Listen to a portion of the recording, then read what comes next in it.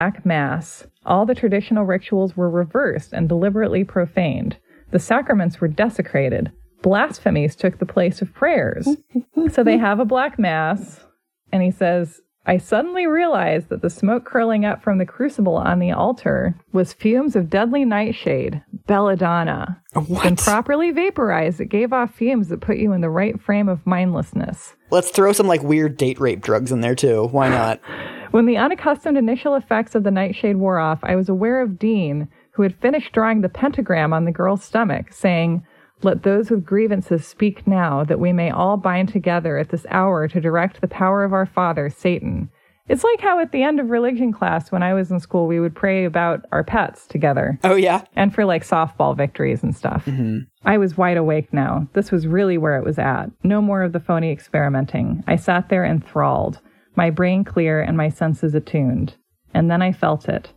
The presence. I could almost make out the hazy outline as a demon spirit floated out of that pentagram and seemed to make a buzzing sound as it dissipated and presumably transferred itself to the locale where it would do its mischief. So Satan has arrived. Enter Satan. Yeah, I find it also, like, I think this book is sneakier than its extremely amateurish writing would make you think it is, because it is trying to incept you with some ideas, and one of them is like, wow, like, Mike has been trying to go to these Christian churches his whole life, but he hasn't been able to, like, feel the spirit of Christ enter him, really. And now he's vulnerable to Satanism because, like, Satanism comes through. Like, they will show you the real Satan on day one. Right. Like, and Michelle remembers, too, one of the key things is that actual Satan is there. God's away on business, but Satan is a helicopter parent. Right. Later, after Dean had changed back into his street clothes, I said, this is for me, man.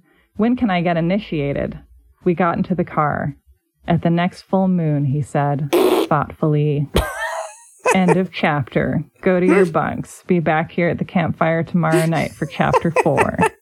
He's mixing in some, like, other mythology there. Like, Satan and the full moon, those are, like, two separate clusters of myths. Yeah, I mean, and in this case, it's just, and a lot of it is, like, it was everything, it was just like Christianity, but evil. Yeah. I mean, you know that I find this part interesting, that, like, there's this emphasis on, like, everything the Satanists do is, like, a carefully studied version of what the Christians do, but bad. And it's like, you know, most people, when they have a religion, they just, like, go and have a religion. They don't spend all their time trolling other religions. I also think it's funny where he says that, like, instead of Christly incantations, they're just blaspheming. So they're just, like, standing at the altar being like, God damn, shit. Yeah, they're saying the 7 words you can't say on television.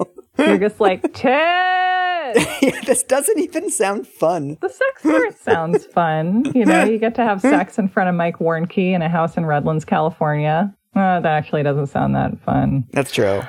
But yeah, this is, you know, in the space of 3 short chapters, we have gone from a kid not being raised in a specific religious tradition in a way that captures his heart. Like we have shown how lack of devotion to Jesus can turn very quickly into a lifestyle of every drug and then Satanism. And that's why you should never go to college. Can you give us a preview of the debunking? Like, what do we know about Mike Warnke's actual upbringing? Okay, can I tell you just one very small thing? Oh, yeah. So there's a Christian magazine called Cornerstone that in the early 90s starts investigating Mike Warnke's claims and ultimately debunks his story in the Satan Cellar. And there's a lot to it, but one of the very basic facts that he turns out to be lying about is that he never had long hair. He always had short, regulation length, early 60s collegiate male hair. It's such a weird thing to lie about. You can't be a Satanist without long hair. I mean, we'll get more into it, but I feel like in many ways this was a story he was able to tell where he could be someone who did all the things that he never got to do. Yeah, I mean, on some level, that's probably what a lot of fiction is, but at least it's labeled as fiction. Yeah, it's fine to write about, you know, what if I were a Satanist? Yeah. If I were a Satanist, as though that could be, I'd swim all day in a Satanist sea. Yeah. But yeah, just call it fiction. And I guess maybe this is part of the answer to the eternal question of why the humanities might be good, that if people did more creative writing, then they would feel less pressure to lie because they could get their lying out in a constructive way. Can I tell you one last thing? Yes. I don't know if I've ever told you this. In Denmark, Satan is an extremely common swear word. Oh, really? So yeah, so like when you stub your toe on something, you're like, ow, Satan.